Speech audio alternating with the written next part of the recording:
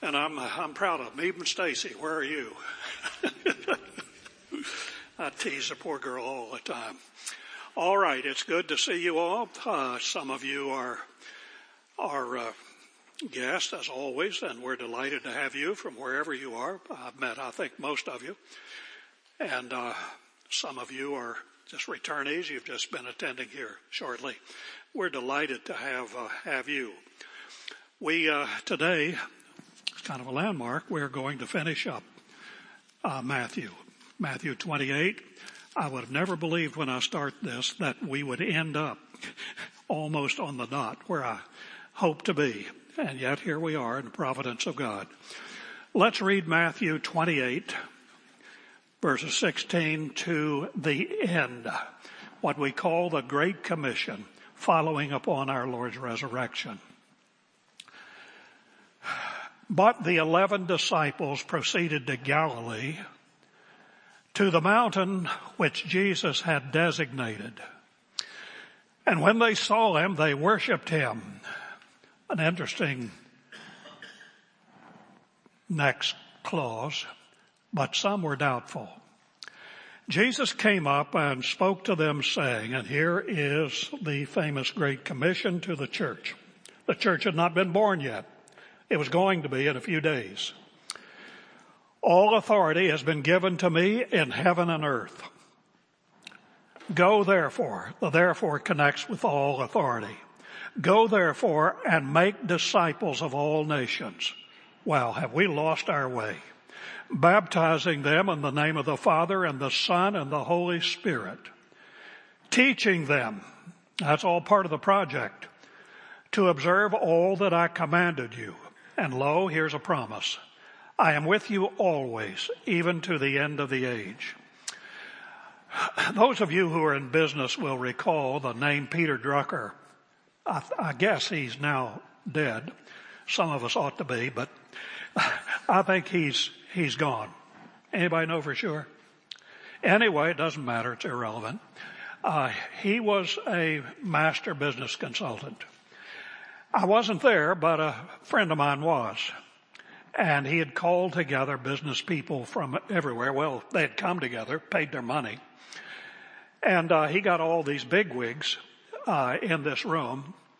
And, the high and the mighty. And they had businesses that were far flung, and some of them had a corporate name, and under that corporate name were 90 different entities that all belonged to that corporation. So he's standing up there in front of them, and he says, he looks out there and he says, you, sir, what's your business? The guy didn't expect the question. I mean, he had a title and all this other stuff, limousine driver and all that. What's your business? Well, when he couldn't answer quickly, he turned to another and he says, I can't repeat how to jumpstart your businesses or whatever. I wasn't there. I can't repeat the dialogue. But he said, let me tell you something. You're not going to succeed in business if you don't know what your business is. Well, I was no business consultant, but I found that out in my 21 years of teaching. And I'm a kind of purpose-driven guy, and I want to know what my mission is. And I found out that in most of these Christian organizations, including churches, but parachurches, they do all kinds of things, try to generate all of this giving, but frankly, they don't know what their business is. But I found out what it is. And it's sometimes true of churches, and it's sometimes true of parachurch organizations. Their business is spelled S-U-R-V-I-V-A-L. Survival. Sometimes in churches, their business is B-I-G-G-R. Bigger. That makes us look good. And sometimes their business is, see if I can spell it. Well, I think I can spell. E-N-T-E-R-M-E-N-T. Christian entertainment. Did I get it right? Well, I'm dumber than a box of rocks. You know, I do know how to spell it, but now I'm up here in front of you like a kid at a spelling bee. I can't. But anyway, you get the point. You get the point, and I've seen it all my life, and I say, this is crazy. We just get out, we roll into our church, park our cars, send our kids off to this, we do this, we do that. Do we know what we're about? What we're supposed to do? Do we know what the mission is? Do we know what the mandate is? And are we doing it? And I have to tell you, few there be that find it. Sometimes the entities are big and they're far flung, and we're here and we're there and we're in Africa, we're in Algeria, we're all this. What are you doing? And then there are these great big Christian humanitarian organizations. What are you doing? Do you know what the mission is?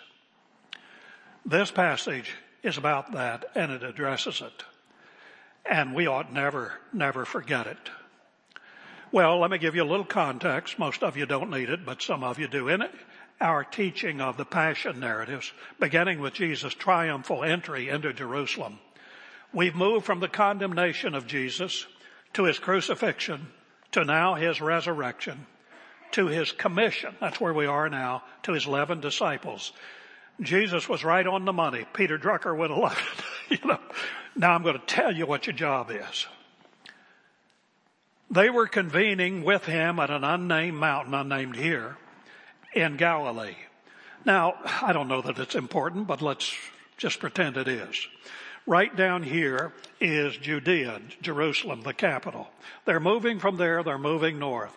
They're moving to the area we call the Sea of Galilee. I think most of you have got the picture.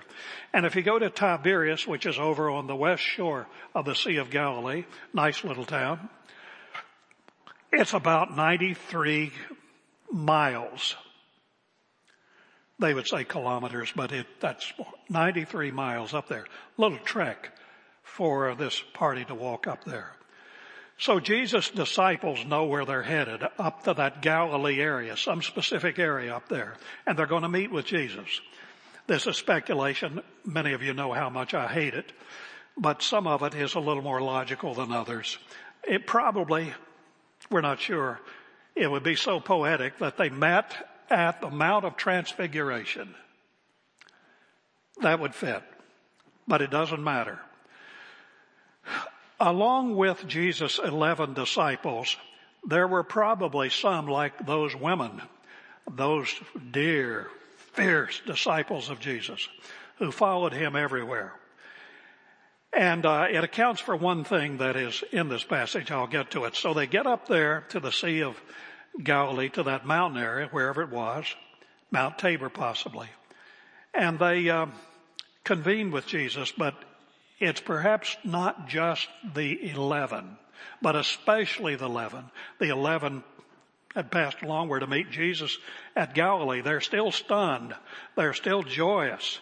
But wow, is this real? And so they get up there. And of course, Matthew's narrative is truncated. He has a purpose and he sticks to it. He knows what he's doing. And so he abridges all this, and Jesus is meeting them. And Matthew notes that when they saw him, they worshiped him. Well, certainly that was the 11. They had already seen him, and the women had seen him, and I say this reverently, God knows how many others had seen him. There were about 500 people at one point that saw the resurrected Jesus. 1 Corinthians chapter 15 tells us that. But some were still incredulous. Maybe they hadn't seen him. And a crucified man? Oh, we know what happens when the Romans crucify somebody. No way. No way. Is this real? And so some of them, nobody likes to be made a fool of. So they kind of hung back. But there's something very interesting there. So before I move on, I got to share that with you. Very interesting. Some of you follow these things, I'm sure more than others, and don't want to appear to be talking down to anybody, but today we pride ourselves. We live in a modern scientific era. And we've got a new God spelled with a capital S, science. And so, of course, we're not gullible. We're not gullible. Are you kidding me? They look at the pyramids and they can't figure out how in the world those things got constructed. So our scientific people are telling us aliens did that. Aliens did that. You not see that? See it all the time. No, they're not gullible. Well, if you think, as they allege, skeptics, modern skeptics allege, if you think that these ancients were people who would just buy anything because they were gullible, well, you're quite wrong. Right here's an L. No, they weren't gullible. A resurrection is a resurrection. And him, crucified, beaten up, flesh torn off of him, see his bones and see his innards? You're kidding me. He was resurrected on the third day. I got to see this for myself. No, they weren't gullible. I'm glad Matthew added that note. Well, he talks next in verse 18. He wants to emphasize something to his disciples, not only them and then, but to us now. All this is echo stuff. Jesus tells them, so it'll be written down and reported to us as it is. And Jesus came up to them and he spoke to them in verse 18. And he said, all authority has been given to me in heaven and on earth. Let's talk about that. He is now the Lord of heaven and earth. God the Father has enthroned his Messiah. Remember Psalm chapter 2? Thou art my son. This day I've begotten thee as king, as universal ruler. His humiliation is now ended. His exaltation has begun. All that remains is to finish coaching his disciples up and ascending back into heaven from where he came. Its consummation will climax at the end of history. He is now the sovereign. He will be the head of the church, about to be born on the day of Pentecost. That's when his spirit, his executive on earth, get out of my face, Nat. His spirit, his executive will be poured out who will execute his will. Now his disciples, his disciples can be, as we say, loud and proud. We are his servants carrying out his work on earth. And we can be assured, I want us to get this, that in carrying it out, which we're still doing, we are backed by the authority of the King of Heaven. If he said it, we can depend upon the truthfulness of it. If he wills it, he has the power to bring it to pass. If we need ability and we need means, he can supply it. He has all authority in heaven and earth. And if we need direction, he will give it through his Spirit. All authority. There is no deficiency. There is no inadequacy. There's no limit in that respect. When you're talking about Jesus, you're talking about the King of heaven and earth. His authority trumps all authority in heaven and earth. And that's why we pray to the Father in his name through his Spirit. Thus we can go forth into the wider world, and we do. Or we can be in our little part, have our little footprint, as we do. We can have it where he placed us. But whatever it is, we know that we have the backing of the ultimate authority in the universe. In Acts chapter 4, verses 18 through 20, and that's all we'll look at just for the sake of time, may pop up here, yeah. The disciples, the apostles invoked that authority that just healed in Jesus' name a man, an adult man who was really bad off. Well, the Jewish government, to put it simply, called him in. And they commanded them not to speak or teach anymore in the name of Jesus. You got it? Shut up. Don't mention that man's name again. We don't like it. He got crucified. It's over. It's done. Be still. Well, Peter and John replied, remember Jesus told them, who has all authority in heaven and earth?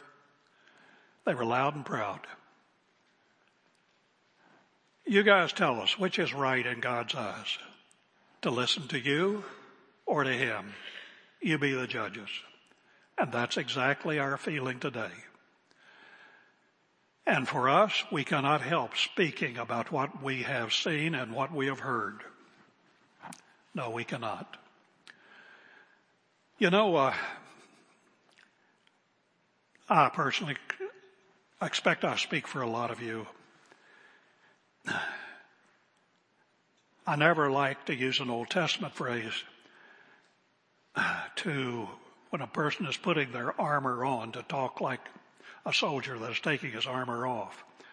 And we get boastful and, I do that. Well, I'm a weak human being. I think most of us are probably weaker than we think we are. But I would at least like, by the grace of God, to be one in the moment who stands up rather than goes under the table. We're getting more and more into a day, which I've warned you about. I have as long as I've been here, 32 years. We're coming upon days, a little faster than I thought, where we may get called out, just like Peter and John. And it's already this way to some degree in Canada, of all places, where preachers are at risk of going to jail. Some have been to jail for just preaching the truth. And you may be threatened with that for following the truth. But we're going to have to summon ourselves and remember, perhaps sooner than we think, remember that we belong to Christ. We are his disciples. But he has all authority in heaven and earth. And nobody can hurt us unless he allows it. Nobody can stop us unless he allows us. Nobody has a right to challenge us unless he allows us. Now, we will run into things like we've run into in this COVID thing. We will run into things where the government, even though we fiercely disagree with the government, color me fierce, but we fiercely disagree with the government. The government is within its authority, and it has the right to say, you cannot do X and you cannot do Y. But the government can and will cross those lines like the Sanhedrin did here, and they will call us in effect and say, you can't do X and you can't do Y, when the Lord has told us to do otherwise. He has what? All authority in heaven and earth. And we can say, you do whatever you will, but we're going to follow the Lord in this matter. And that'll be the challenge for some of us. As I say, it's coming on sooner than we may think. I just don't know where it'll go, but hopefully I have the advantage of dying. Hey, these rubber bands got to break some point. You know, click. Thank you, Lord. I've urged the elders to get a hearse out there, you know, just to have it ready. But in any case, we never know. COVID really hit us. We didn't expect that, did we? Who knows whatever. But I have all authority in heaven and earth. We're under the King of the universe. They don't see him, but we know him. And we've always got to stiffen our spirits in light of that. Heaven and earth, universal authority, visible and invisible. now and forevermore, this world and any other that might exist. He wanted them to understand the scope of his power and authority, unlimited by space and time. I love to say it. His power, his unbounded authority is the impetus that sends his earthly servants, that's us, not just them, that's us, sends us forth in a hostile and unwelcoming world with all of our inadequacies, and we are inadequate. Sends us forth nevertheless with confidence and boldness we didn't know we had, to take on forbidding obstacles and penetrating new frontiers as his Spirit leads and opens doors before us. Remember those missionaries? Some of you are your young puppies, and you don't remember. You've heard of it perhaps, but I'm a much older dog. And we remember those 5 missionary saints down in Ecuador. They were young fellows, just out of college, with their wives. And they went down to Ecuador to those savage tribes that had never seen the light of day. And they all got murdered. I remember Marge Saint. I was a co-speaker with he and her second husband down in Mississippi once. Wonderful lady. But they had to go through that, seeing their husbands murdered, but a great work of God came out of that. I have all authority in heaven and earth, and I know how to use it. And I know how to use you. And sometimes it won't be like maybe you think, but all those guys would have rejoiced to know what happened. As a matter of fact, one of those guys lived right up here in Portland near the seminary where I taught. Yep, it's been going on for generations. Sometimes we're in position to see it, sometimes we're not.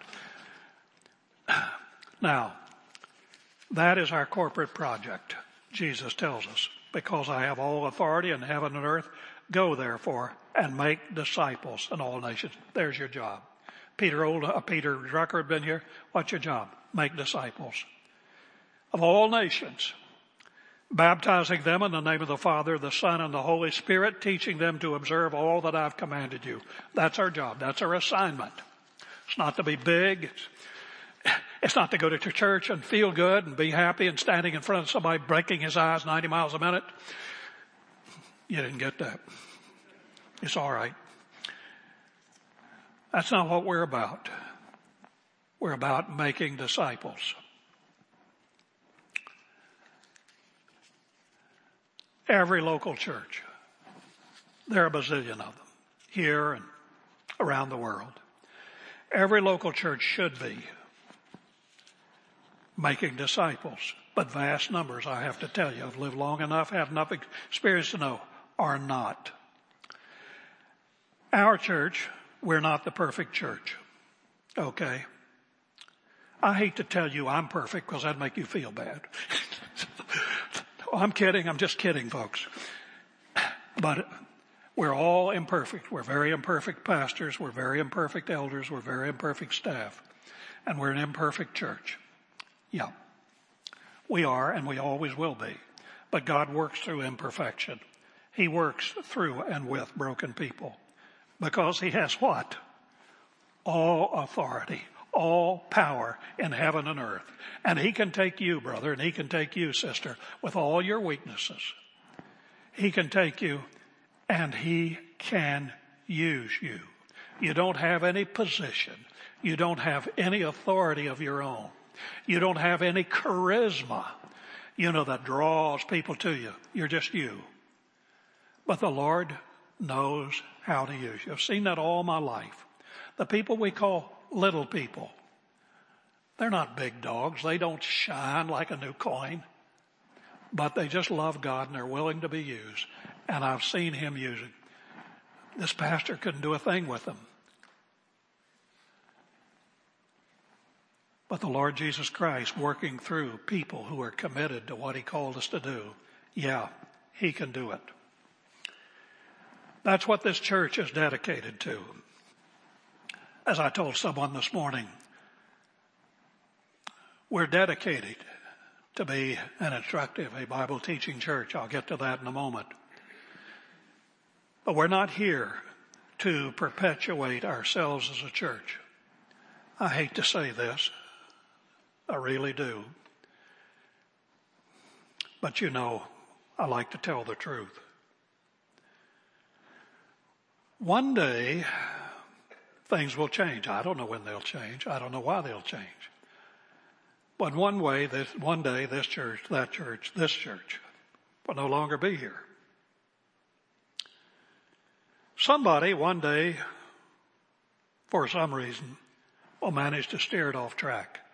You remember what Paul told the church at Ephesus? Called them down to the shoreline to a town named Miletus. Called all the elders in that city together who represented the churches there. And he warned them of the things that will come. And I'm paraphrasing part of this, but it's in Acts chapter 20. And he says, it really grieves me to say this, but some of the kinds of people I'm warning you about who will destroy the church are among yourselves. He didn't name any names. But my commitment is, and I know the commitment of many here, as long as we can, not to lose our candlestick, but to be here and to remember the mission. Peter Drucker, what's your job? Our job is to make disciples. It's not to become a bigger church. It's not to become a flashier church. We want to do what we can do. We can enhance things. Yeah, we can do that. We don't want just same old every Sunday. Even though you got a pastor who's getting uglier by the minute. But we just got to do what God has called us to do. And He called us to what? Make disciples. But before you can make a disciple, you got to do what? Think about it a minute. Some of you I've told this. I may have told you all, I don't remember. But before you do anything, before you step out and I'm going to serve Jesus, yes, buddy. I'm going to march out into the world and I'm going to do this and I'm going to do that. Before you ever go out to do, your first job is to what? Be. Thank you, David. Be.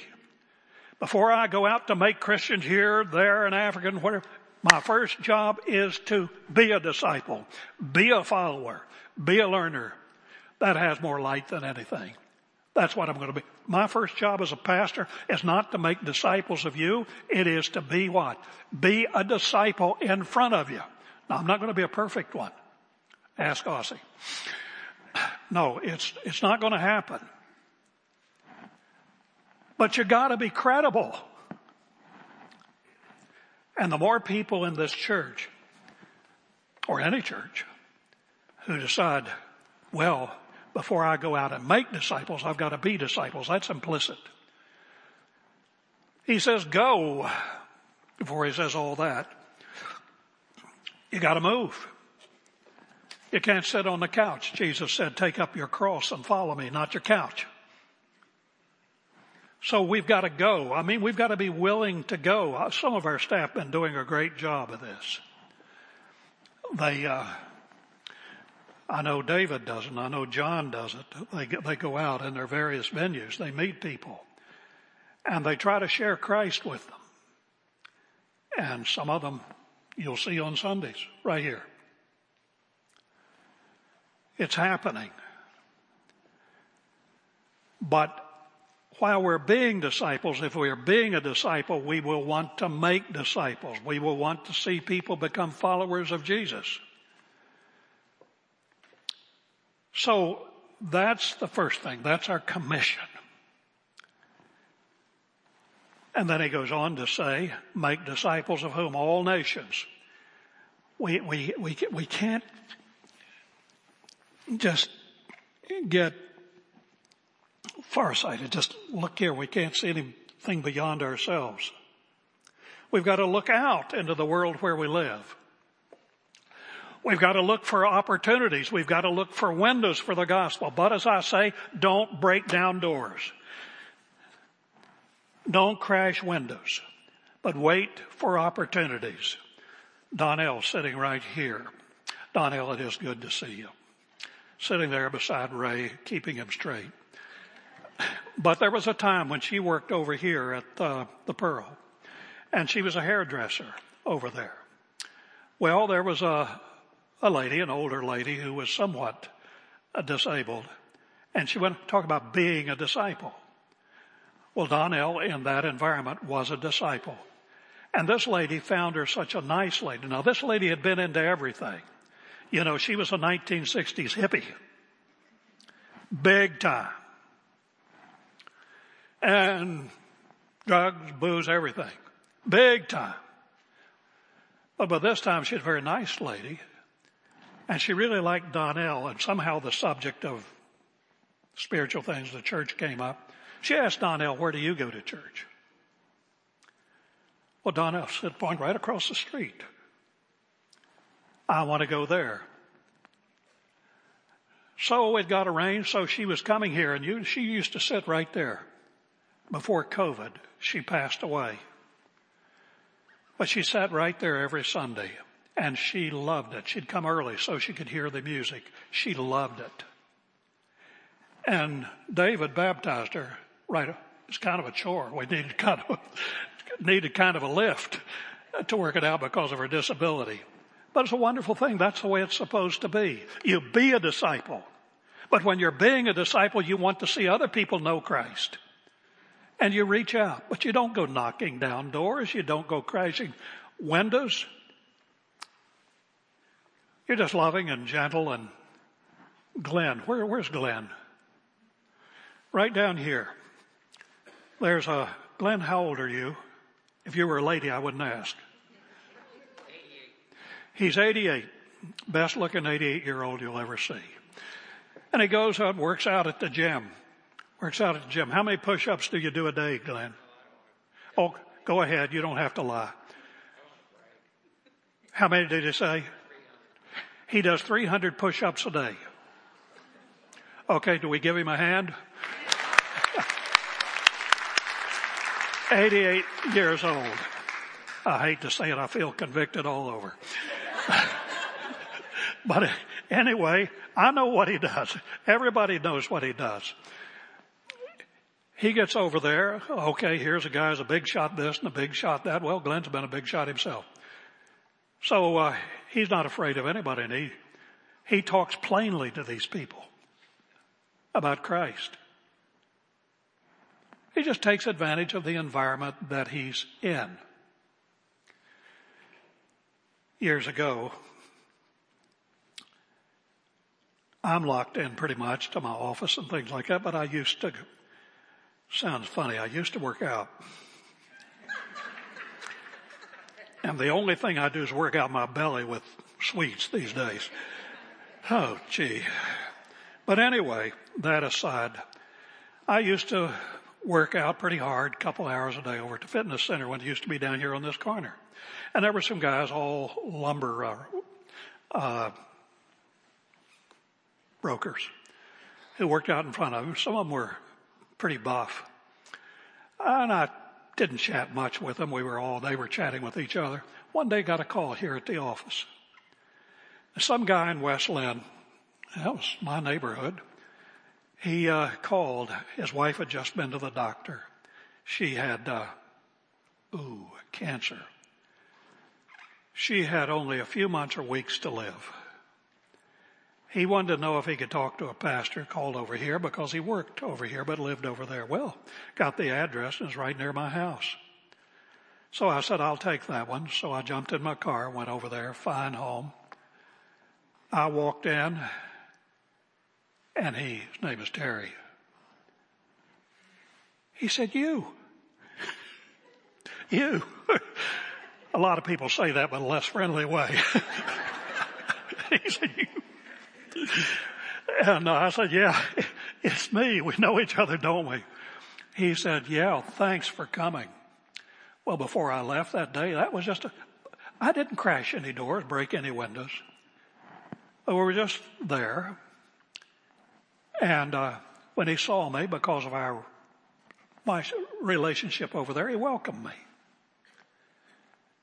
That's the way things start. Before I left there that day, both of them had received Christ. We baptized them, and on schedule, his wife passed away. Then a few years later, I got a call from that house.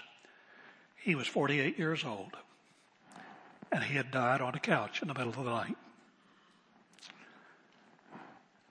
Well, you be a disciple, then you go out. You go. Doing what? Well, whatever life has to offer, but go. Don't just sit there. Go. Be awake. Be alert.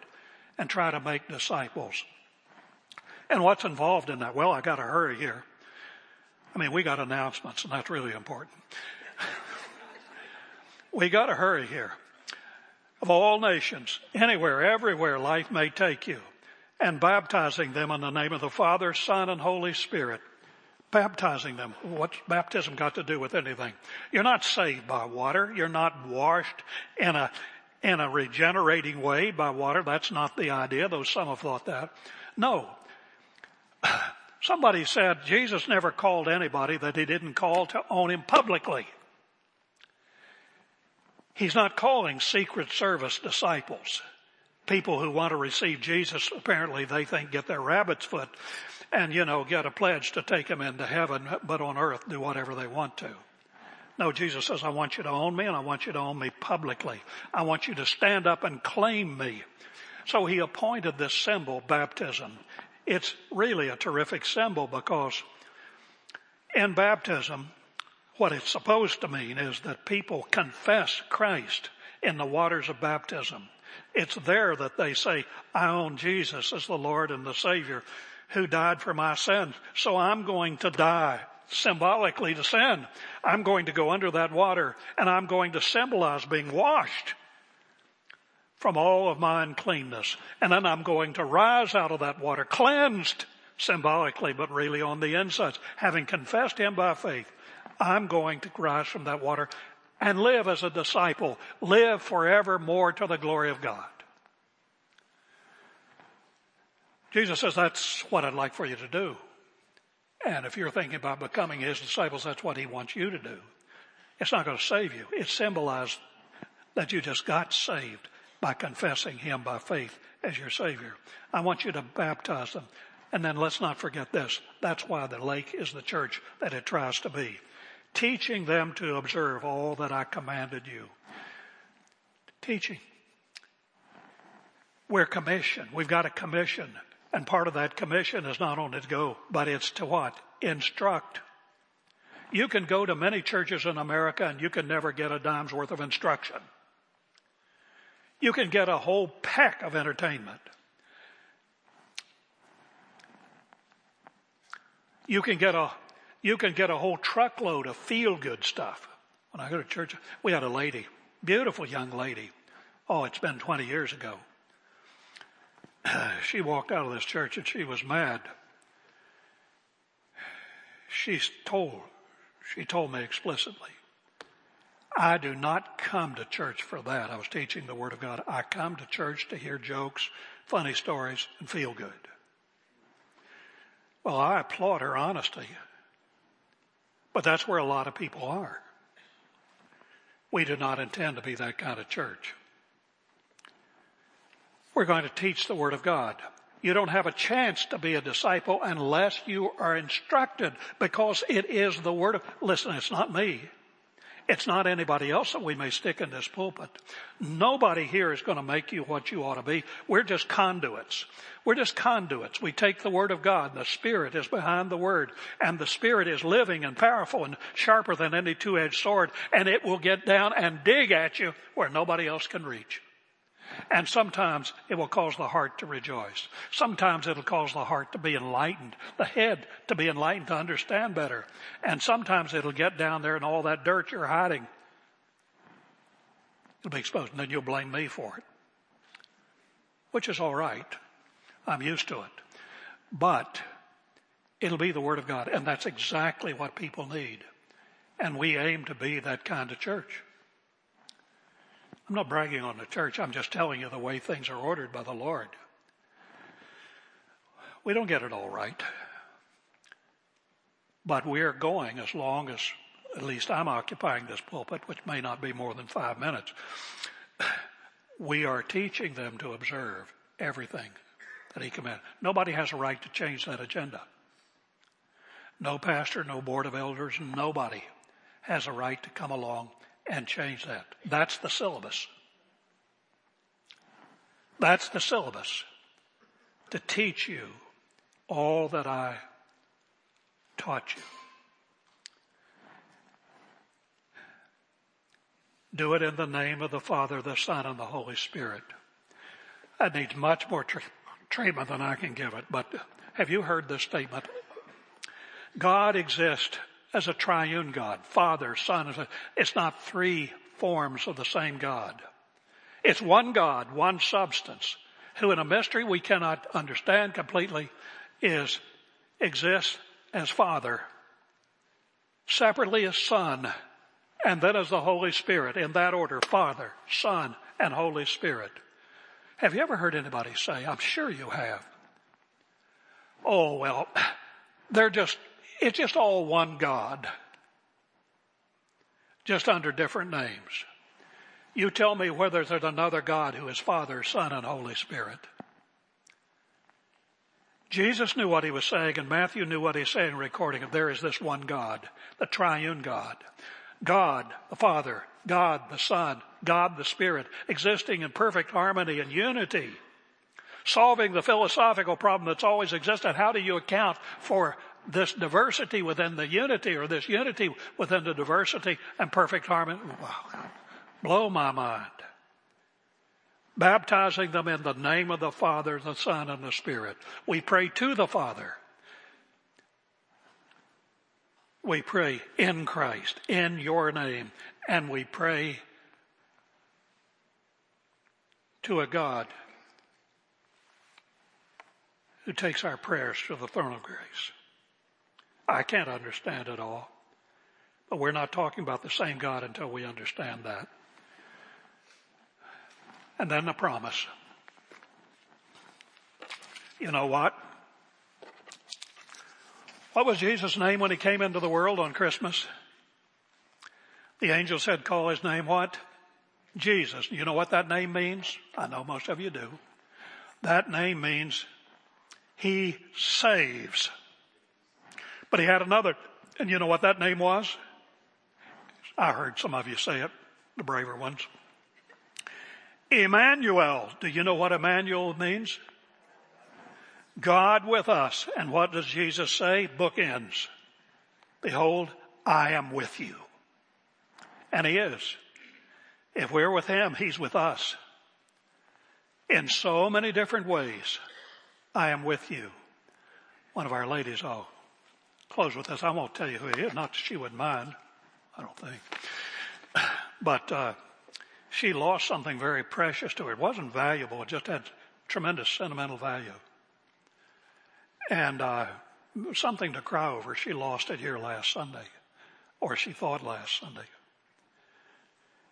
And she called the church office, and I asked if anybody had found it. I knew how important it was to her, not only I, but Stacy and others. And we kind of looked the church over for something like that. In the midst of all else, we couldn't find it. And she was in tears this morning. Somebody had found it. The Lord does things like that. And somebody else told me about something really great that happened this weekend. I think it was a financial thing. And the Lord just does things like that. Sometimes the Lord, for our own good, takes things away. Sometimes for our own good, he gives things back. He does that. Behold, I am with you always. And as long as this church, and as long as you, my friend, are with him, he's with you. But if any of you here are continuing to live a life, even though you're sitting in a church, you continue to live a life that is really against him, you won't take a stand for him, you won't claim him, then you're in deep trouble. And you will be forever. I beg you, I implore you to receive him, become his disciple. If you want more help on that, see David. Want more help on that, see me. If you want more help on that, see somebody. But receive him. Let's pray. Heavenly Father, we thank you for all this teaching of our Lord Jesus that we've received through the pen of Matthew, Mark, Luke, and John. We rejoice in it.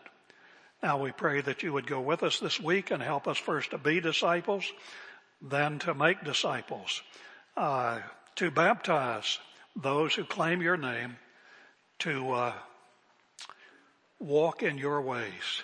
If we just talk, our Father, that's all it is, talk. Help us to walk. Otherwise, it's all a big balk. We ask it all in Jesus' name. Amen.